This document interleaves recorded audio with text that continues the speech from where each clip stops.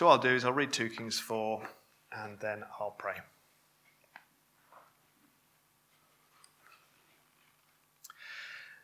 Now the wife of one of the sons of the prophets cried to Elisha, "Your servant, my husband, is dead, and you know that your servant feared the Lord. But the creditor has come to take my 2 children to be his slaves." And Elisha said to her, "What shall I do for you? Tell me, what have you in the house?" And she said, "Your servant has nothing in the house except a jar of oil." Then he said, "Go outside, borrow vessels from all your neighbours, empty vessels, and not too few. Then go in and shut the door behind yourself and your sons, and pour into all these vessels. And when one is full, set it aside." So she went from him and shut the door behind herself and her sons. And as she poured, they brought the vessels to her. When the vessels were full, she said to her son, "Bring me another vessel." And he said to her, "There is not another." Then the oil stopped flowing. She came and told the man of God, and he said, "Go, sell the oil and pay your debts, and you and your sons can live on the rest." One day Elisha went on to Shunem, where a wealthy woman lived, who urged him to eat some food. So whenever he passed that way, he would turn in there to eat food. And she said to her husband, "Behold now, I know that this is a holy man of God, who is continually passing our way. Let us make a small room on the roof with walls, and put there for him a bed, a table, a chair, and a lamp, so that whenever he comes to us, he can go in there." One day he came there, and he turned into the chamber and rested there. And he said to Gehazi, his servant, "Call this Shunammite." When he called her, she stood before him. And he said to him, "Say now to her, 'See, you've taken all this trouble for us. What is to be done for you? Would you have a word spoken on your behalf to the king or to the commander of the army?" She answered, "I dwell among my own people." And he said, "What then is to be done for her?" Gehazi answered, "Well, she has no son, and her husband is old." He said, "Call her." And when he had called her, she stood in the doorway, and he said, "At this season, about this time next year, you shall embrace a son." And she said, "No, my lord, O man of God, do not lie to your servant." But the woman conceived, and she bore a son about that time the following spring, as Elisha had said to her. When the child had grown up, he went out one day to his father among the reapers. And he said to his father, "Oh, my head, my head." The father said to his servant, "Carry him to his mother." And when he had lifted him and brought him to his mother, the child sat on her lap till noon, and then he died. And she went up and laid him on the bed of the man of God, and shut the door behind him, and went out. Then she called to her husband and said, "Send me one of the servants and one of the donkeys, that I may quickly go to the man of God and come back again." And he said, "Why will you go to him today? It's neither new moon nor Sabbath." She said, "All is well." Then she saddled the donkey, and she said to her servant, "Urge the animal on. Do not slacken the pace for me unless I tell you." So she set out and came to the man of God at Mount Carmel. When the man of God saw her coming, he said to Gehazi, his servant, "Look, there is the Shunammite. Run at once to meet her and say to her, 'Is all well with you?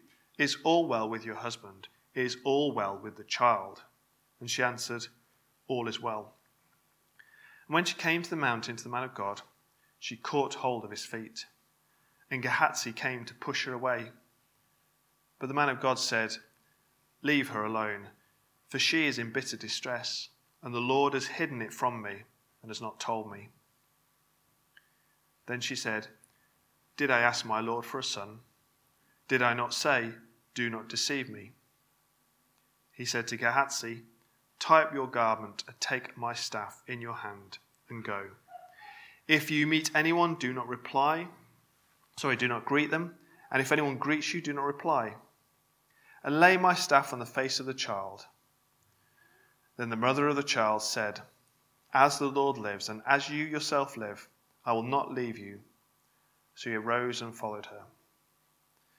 Gehazi went on ahead and laid the staff on the face of the child, but there was no sound or sign of life. Therefore he returned to meet him and told him, "The child is not awakened." When Elisha came into the house, he saw the child lying dead on his bed. So he went in and shut the door behind the two of them and prayed to the Lord. Then he went up and lay on the child, putting his mouth on his mouth, his eyes on his eyes, and his hands on his hands. And as he stretched himself upon him, the flesh of the child became warm. Then he got up again and walked once back and forth in the house and went up and stretched himself upon him. The child sneezed 7 times, and the child opened his eyes. Then he summoned Gehazi and said, "Call this Shunammite." So he called her, and when she came to him, he said, "Pick up your son." She came and fell at his feet, bowing to the ground. Then she picked up her son and went out. And Elisha came again to Gilgal when there was a famine in the land. And as the sons of the prophets were sitting before him, he said to his servant, "Set on the large pot and boil stew for the sons of the prophets." One of them went out into the field to gather herbs and found a wild vine and gathered from it his lap full of wild gourds, and came and cut them up into the pot of stew, not knowing what they were. And he poured out some for the men to eat. But while they were eating of the stew, they cried out, "O man of God, there is death in this pot." And they could not eat it. He said, "Then bring flour." And he threw it into the pot and said, "Pour some out for the men, that they may eat." There was no harm in the pot. A man came from Baal Shalishah, bringing the man of God bread of the firstfruits, 20 loaves of barley and fresh ears of grain in his sack. And Elisha said, "Give to the men that they may eat." But his servant said, "How can I set this before 100 men? So he repeated, "Give them to the men that they may eat. For thus says the Lord, they shall eat and have some left." So he set it before them, and they ate and had some left, according to the word of the Lord. Well, now we're going to read 2 Kings 5. And it says this. Naaman, commander of the army of the king of Syria, was a great man, with his master and in high favour, because by him the Lord had given victory to Syria. He was a mighty man of valour, but he was a leper. Now the Syrians on one hand of their raids had carried off a little girl from the land of Israel, and she worked in the service of Naaman's wife. She said to her mistress, "Would that my lord were with the prophet who is in Samaria. He would cure him of his leprosy." So Naaman went in and told his lord. Thus and so spoke the girl from the land of Israel. And the king of Syria said, "Go now, and I will send a letter to the king of Israel." So he went, taking with him 10 talents of silver, 6,000 shekels of gold, and 10 changes of clothing.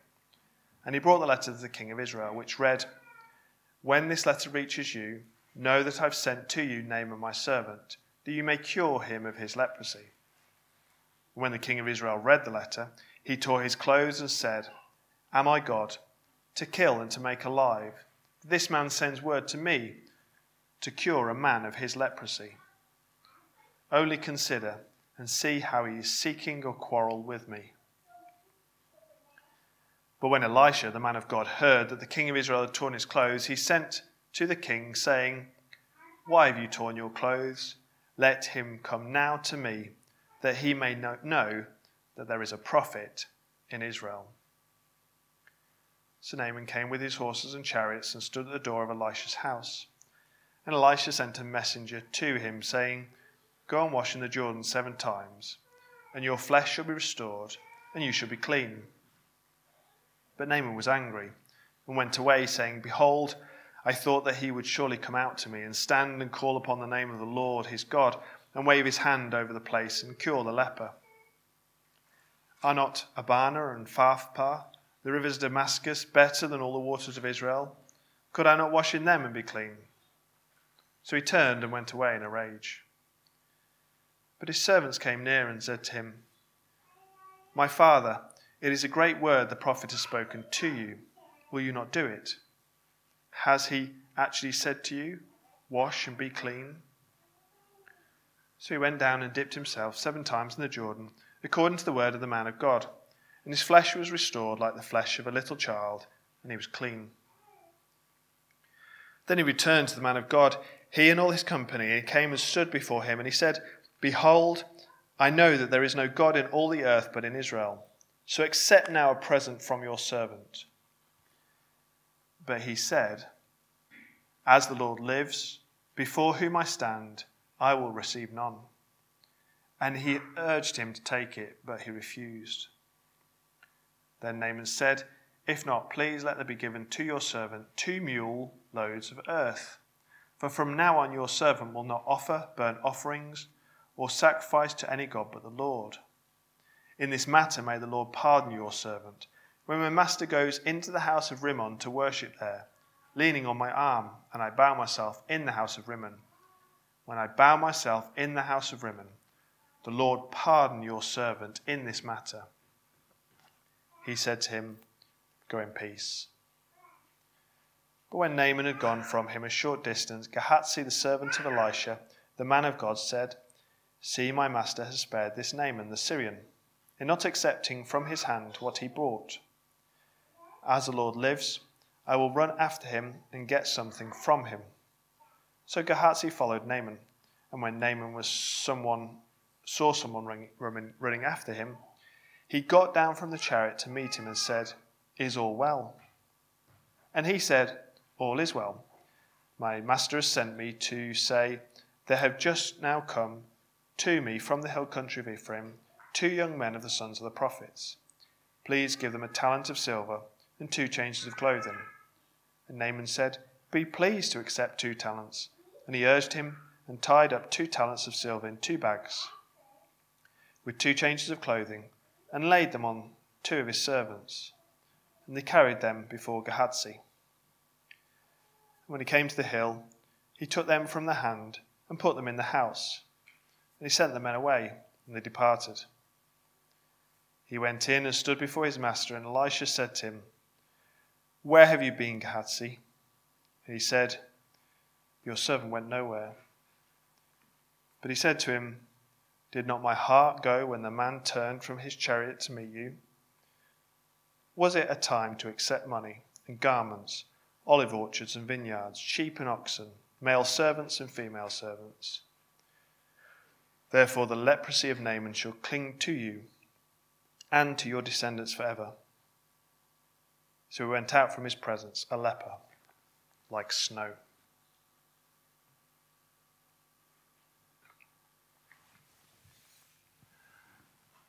Well, we're going to have a look at that passage in a moment. Before we do, just a few things to mention. Do be aware of question time coming up. At the end, there'll be an opportunity to ask questions or make comments in light of the things that we've been thinking about this morning. There's the sermon outline in your service sheet, which you can use if that's helpful. And then finally, let's ask God to help us. Let's pray.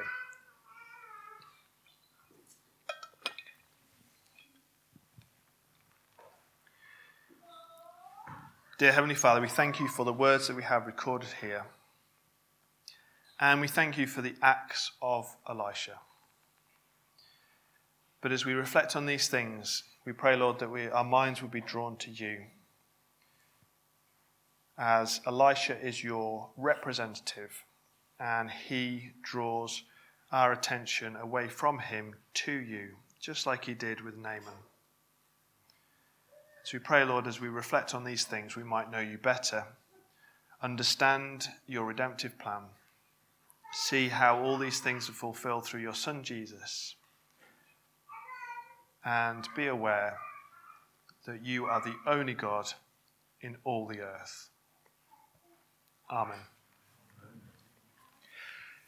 In Luke chapter 4, verse 24, Jesus says, "Truly I say to you, no prophet is acceptable in his hometown. Having asserted this, Jesus gives a couple of examples to support his statement. First, he draws his hearers' attention to the numerous widows that lived in Israel during the great famine of Elijah's day. And yet Elijah was sent to a widow, not from Israel, but from Sidon, a Gentile. Next, Jesus speaks of the many lepers that lived in Israel during the time of Elisha. However, none of them were cleansed. But it was a Syrian leper called Naaman that was healed. Another Gentile. Ironically, having literally just told the people a prophet is not acceptable in his hometown, his own people grab Jesus and attempt to throw him off the brow of a hill. In their anger, from what Jesus has accused them of, they prove him to be right. If you remember back in Genesis, and particularly the account of Joseph, what we see there is that Pharaoh is highly blessed. Have you ever wondered why Pharaoh was given those two dreams? The one of the cows and the one of the corn. Why didn't God give the dream to Jacob if it was going to be the means by which God would sustain his people through the famine? Well, the problem would be there'd be no one to interpret the dream had it been given to Jacob. Because Joseph, the interpreter of dreams, well, he was in Egypt. And so the presence of Joseph in Egypt would mean Pharaoh will be blessed. God gave Pharaoh the dream because Joseph was carrying the promise of blessing. And since Pharaoh is associated with Joseph, Pharaoh himself is blessed. When Pharaoh realizes that Joseph has interpreted the dream, he takes him from prison and raises him to the highest position. So apart from Pharaoh, there is no one in Egypt who's greater than Joseph. Pharaoh blesses Joseph. What follows is Pharaoh is greatly blessed. Which causes us to bring to mind Genesis 12, verse 3. I will bless those who bless you, and him who dishonors you, I will curse. So early on, right at the start of the account of the people of Israel, we have established if you bless God's representative, you'll be blessed. And even their presence among you can have a favorable effect upon you. Because God is concerned for his representative. And there's a chance that you may get caught up in that concern.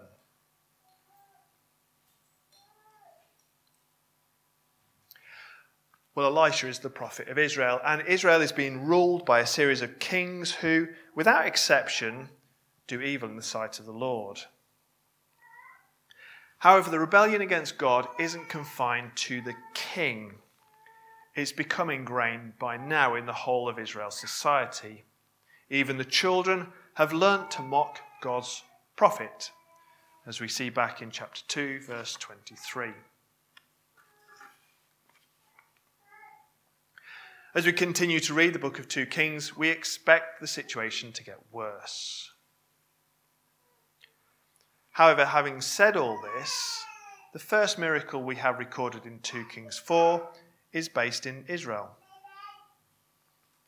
The widow Elisha first meets was married to the son of one of the prophets. So when a faithful Israelite approaches Elisha, he helps her. Provision is made so she can save her sons from slavery, pay off her debts, and have enough left over to live off. However, from this point on, in these 2 chapters, Elisha will mostly engage with people who are outside of Israel. So Elisha visits Shunem, where there's a woman who provides him with food. After this, it becomes a bit of a pattern. Whenever Elisha travels through Shunem, the woman would provide food for him. And the lady recognizes that Elisha is a holy man of God. And with the agreement of her husband, they make a room for him to stay when he visits. The Shunammite woman blesses God's representative. As a result, the woman, whose husband was old, and as a result they had no children, is blessed with a child. However, in a bizarre turn of events, the son dies. And rightly so, when the woman approaches Elisha, she asks, "Did I ask my Lord for a son? Did I not say, 'Do not deceive me'?"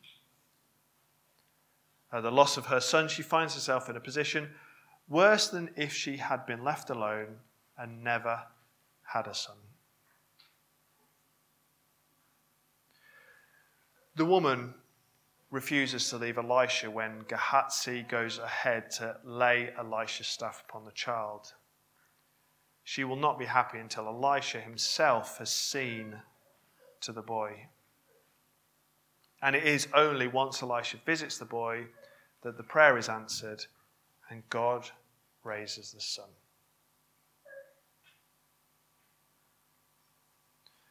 A woman from Shunammite blesses a representative of God and is blessed. In the next 2 events, Elisha is with the prophets once again. They're suffering because of the famine.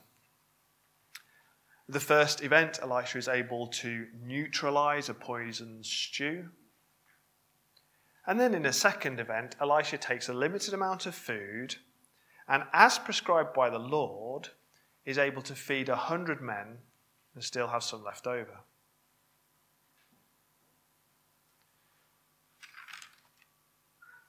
And then in 2 Kings 5, we're introduced to Naaman.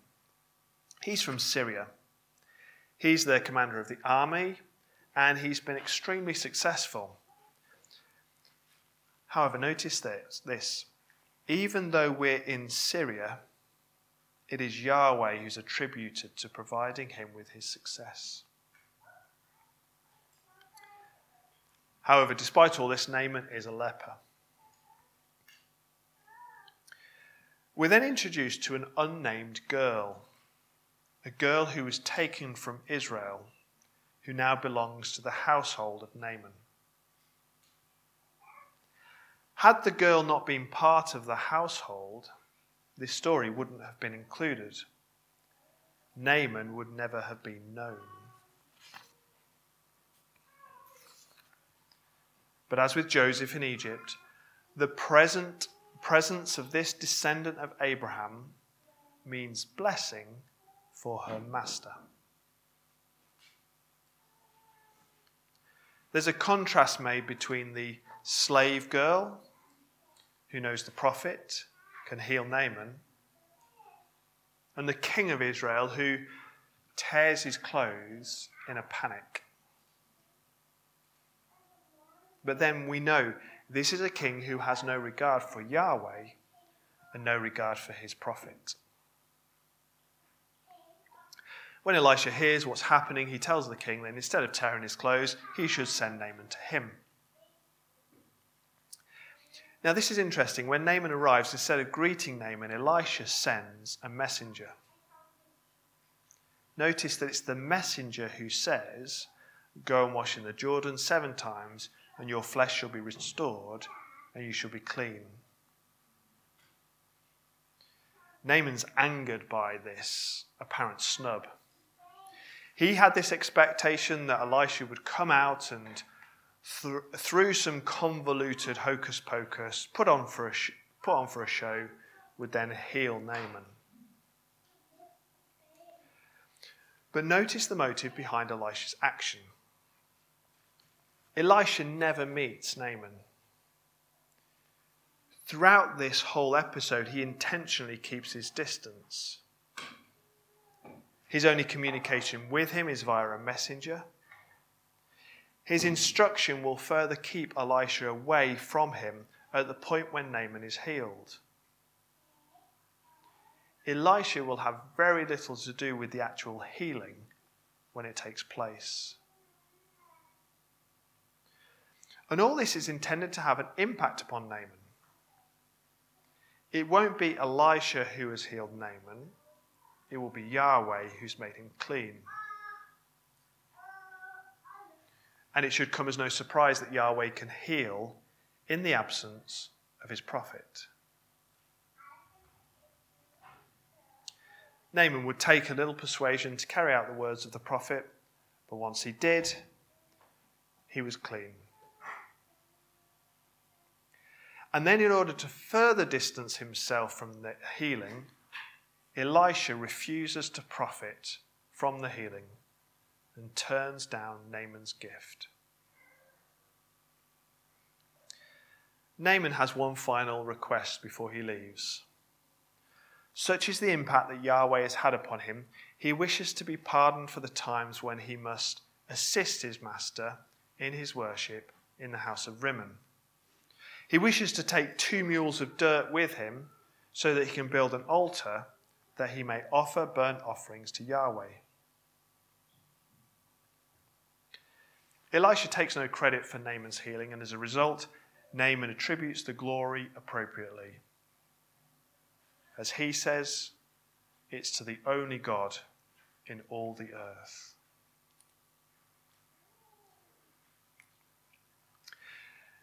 We began by reminding ourselves of the promise that was made by God to Abraham. I will bless those who bless you, and him who dishonors you I will curse. Elisha had good reason to refuse the gifts that Naaman had offered, but his servant Gehazi undermines those reasons when he wishes to profit from the work of God.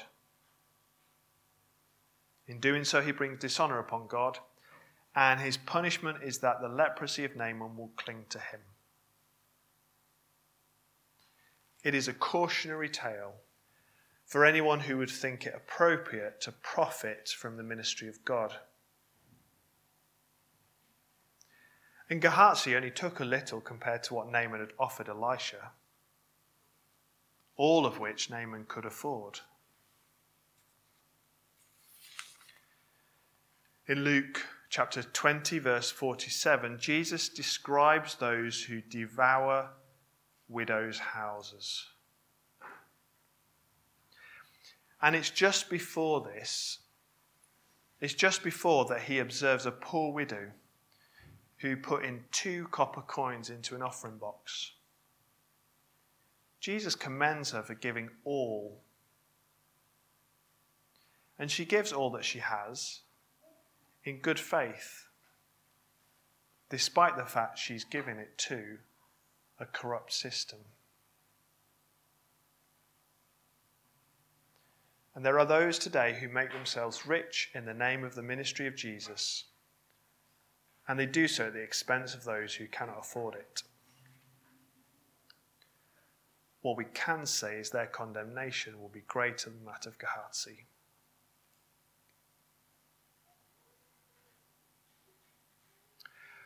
Well, as we finish, we remind ourselves of the words of Jesus. He says, "And there were many lepers in Israel in the time of the prophet Elisha, and none of them was cleansed, but only Naaman the Syrian." The people of Israel have the promises of God, and yet they would squander the privileged position they held. But there were those who were outside, who were keen to take advantage of the promises. Those who recognized the man of God, while those who were in the inner circle couldn't see what they had. And Jesus identifies this as not being unique to Elisha's day. During his own time on earth, he would have a much more favourable response from those who were not his own. And yet Jesus is the ultimate fulfilment of that promise made back in Genesis 12, verse 3. I will bless those who bless you, and him who dishonours you I will curse. Jesus is God's representative par excellence, for he is the Father's Son, and whoever accepts him will be blessed. But whoever curses him, well, they will be cursed. Let's pray.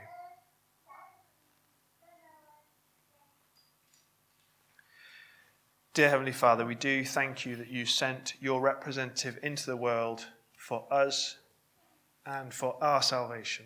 And we do thank you that by your Spirit you've given us eyes to see, that we might understand that your Son Jesus is your chosen, anointed Messiah. We thank you for the gift of salvation you've given to us in him. And we pray for others that they too, when we speak to them of Jesus and introduce them to your representative, they might have eyes to see and ears to hear. Amen. Well, I mentioned at the beginning there will be an opportunity to ask questions or make comments in light of the things that we've been thinking about. That moment has arrived. Any thoughts or questions?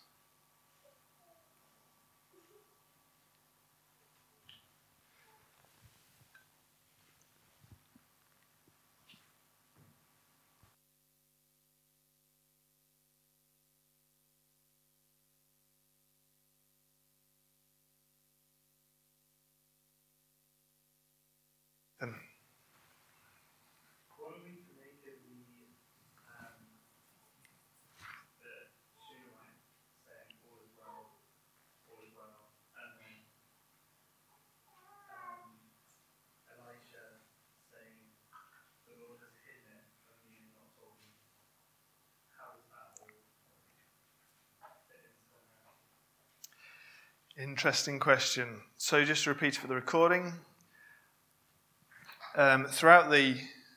once the Shunammite's son dies, she speaks to her husband, and he says it's all well, and she says all's well. And then she sees Elisha, and he says it's all well with yourself, with your husband, and with your son, and she says yes, all is well. And then you get in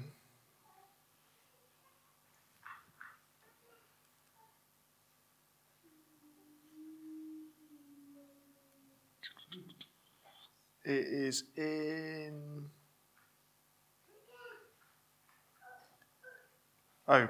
verse 27. And when she came to the mountain to the man of God, she came hold of his feet, and Gehazi came to push her away, but the man of God said, "Leave her alone, for she is in bitter distress, and the Lord has hidden it from me and has not told me." So what are we to make of all that? Let's see what we can do.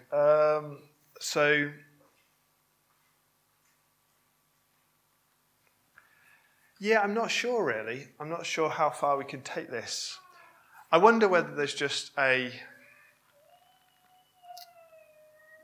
from the Shunammite woman's position, maybe it's simply that she just doesn't want to be diverted from her mission. So as far as she's concerned, she's going to Elisha because he is the person who can help her. No one else can assist her. So she doesn't want to tell her husband that the son has died because he might say, oh, well, he might say, look, don't bother the holy man. What can he do? He won't be able to bring her alive. She's convinced Elisha's the man to see.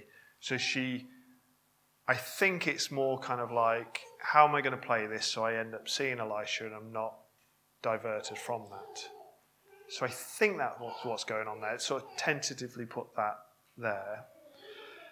Because then there's a similar... So once again you get this, it's Gehazi who's been told, run at once in verse 26, run at once to meet her and say to her, is all well with you? Is all well with your husband? Is all well with the child? And she answered, all is well. So she's now speaking to the servant Gehazi, and she wants to see Elisha. She doesn't want to speak to the middleman. So she says, all is well. I'm not going to be diverted from my task. Then she gets there, and I think that sort of idea that where Gehazi's saying, don't bother the holy man, he's very important. That's when Elisha says, no, she can stay because something's clearly wrong. She's in distress, and I don't know about it because the Lord has kept it from me. Interestingly, Gehazi will act, when he goes to collect the money from Naaman, he assumes that Elisha won't know about it. But it's been revealed to Elisha here on this occasion. So sometimes there are things that the Lord will reveal to Elisha, and other times there are things that won't be. So I think that is what's going on there, if that's helpful. Any other questions or comments? There are troublemakers at the back.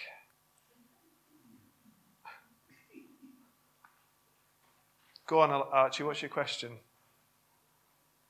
Now you've caught you out, haven't they? Let's return to the proper questions. Susie?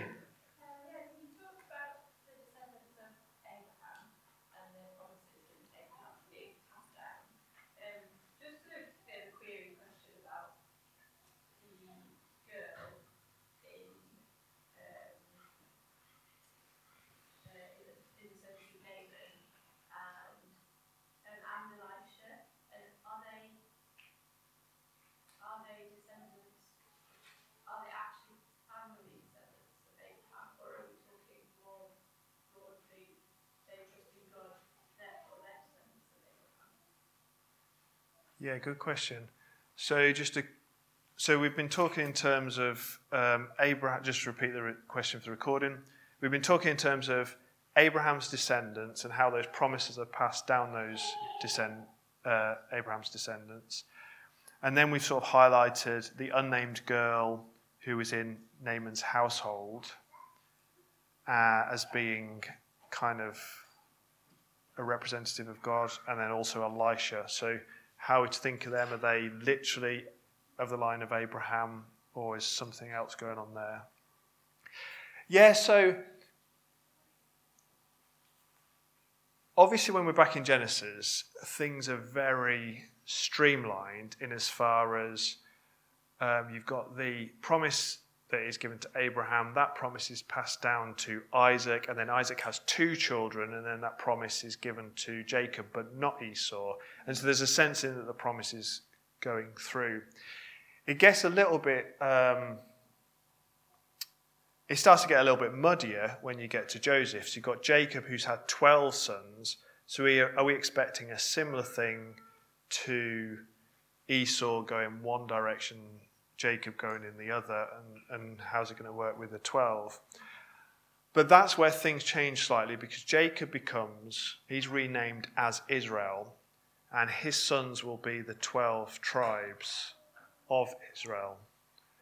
So at that point, it's not that one of the sons is chosen at the expense of the other 11, but rather that is going to become, they're going to become the people of Israel, and therefore the promise will be through them. There's kind of slightly other things that can be said. But I think that's a good starting place. So then when we get to sort of these examples, in one sense, Elisha is part of Israel. So as a result of that, he has that blessing. But there's also a sense he is one of the members of Israel, so there's a sense that goes through the people. But there's also a sense that he is one of God's prophets as well. And so therefore, he takes on that representative role because he's a prophet. The girl, I think what's striking about her, particularly if we go back to it's funny, isn't it? Because I think Hannah picked up on this a couple of weeks ago. You've got this obscure comment about these boys in chapter 2, verse 23. He went up from there to Bethel, and while he was going up on the way, some small boys came out of the city and jeered at him, saying, "Go up, you bald head, go up, you bald head." And he turned round, and when he saw them, he cursed them in the name of the Lord. And 2 she-bears came out of the woods and tore 42 of the boys. From there, he went on to Mount Carmel, and from there he returned to Samaria. And it's an odd little story. Why did they throw that in? But actually, I've kind of found it quite helpful to keep going back to it, because you get this glimpse of this is typical life in Israel. These are what the children are doing when God's representatives, when God's prophet comes in. The parents should have been teaching them, this is God's prophet. He is the holy man of God. But they don't have respect for him. They ridicule him, which feels ironic, particularly then when you got these Gentile people who are like, well, I'm going to make a room for him. This is the impression this man of God has made for me. There's going to be somewhere for him to stay when he's visiting. And so I think it also, it kind of clarifies the situation of this young girl. Here is a young girl who has been kidnapped from her home in Israel and is living in a foreign land. But her response to that situation is, if you want to be healed, you need to see the prophet of my land, because my God is the God who can heal. She was living in a land where the king rebelled against God, and yet she knew God. Her contemporaries were ridiculing the prophet, but she knows God. She's now been exiled from her land, and yet she still points to God as the one who can heal. So in that, once again, she's part of Israel. She's part of one of the tribes. Obviously, we don't know which. It's not said. But there's also a sense in that she is following God in a land that doesn't follow God. And so therefore, her presence with Naaman means that he gets caught up in the blessing that she's receiving, sort of thing. So I think that's the kind of thing that I was kind of going for. Yeah. Time for one more? Nikki.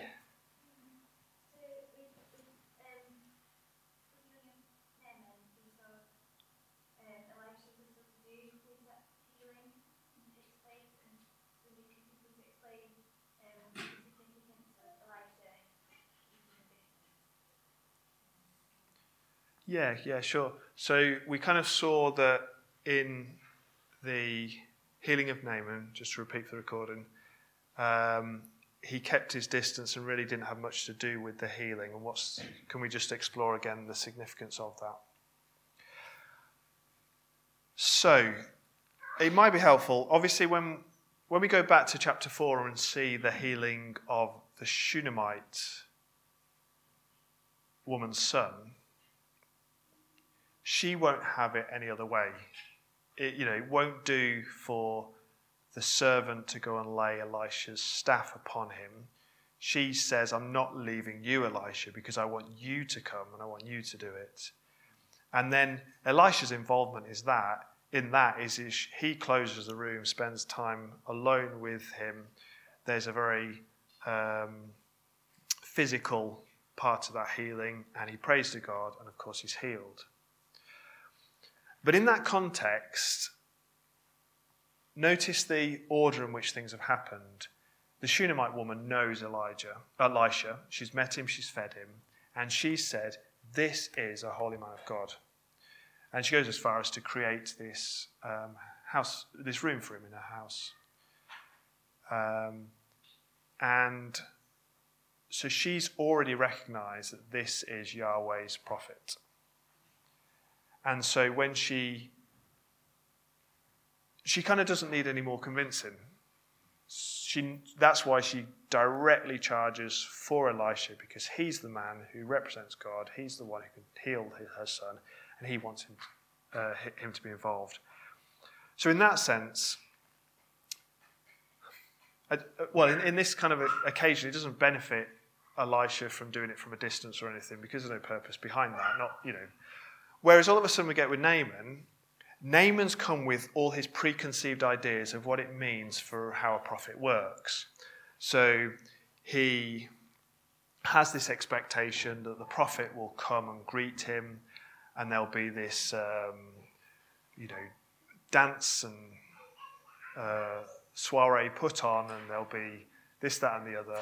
And then he's brought all his gifts, and his gifts will be handed over. And he's got this expectation of what's going to take place. But I think what's going on is Elisha doesn't play up to any of that. Because at this point, Naaman doesn't know who Yahweh is, and he doesn't know who Elisha is. So this role is now a role of revelation.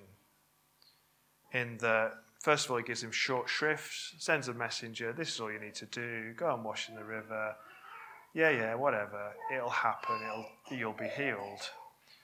He then, he's not even there when he's healed. As if Elisha's to say, well, yeah, that's the sort of God that I worship. I don't have to be present. He's not dependent upon me. He's the creator of the whole world. And that's why it's so important then that it comes to the gift. Well, why would he accept a gift? He's had nothing to do with it. It's not him that's healed. It's Yahweh that's healed. And it's all that is then provides that impression that he can conclude the same thing that the Shunammite woman has already concluded. Well, it must obviously mean that your God is the God of the whole earth. Because he kind of heals without even his prophet needing to be there.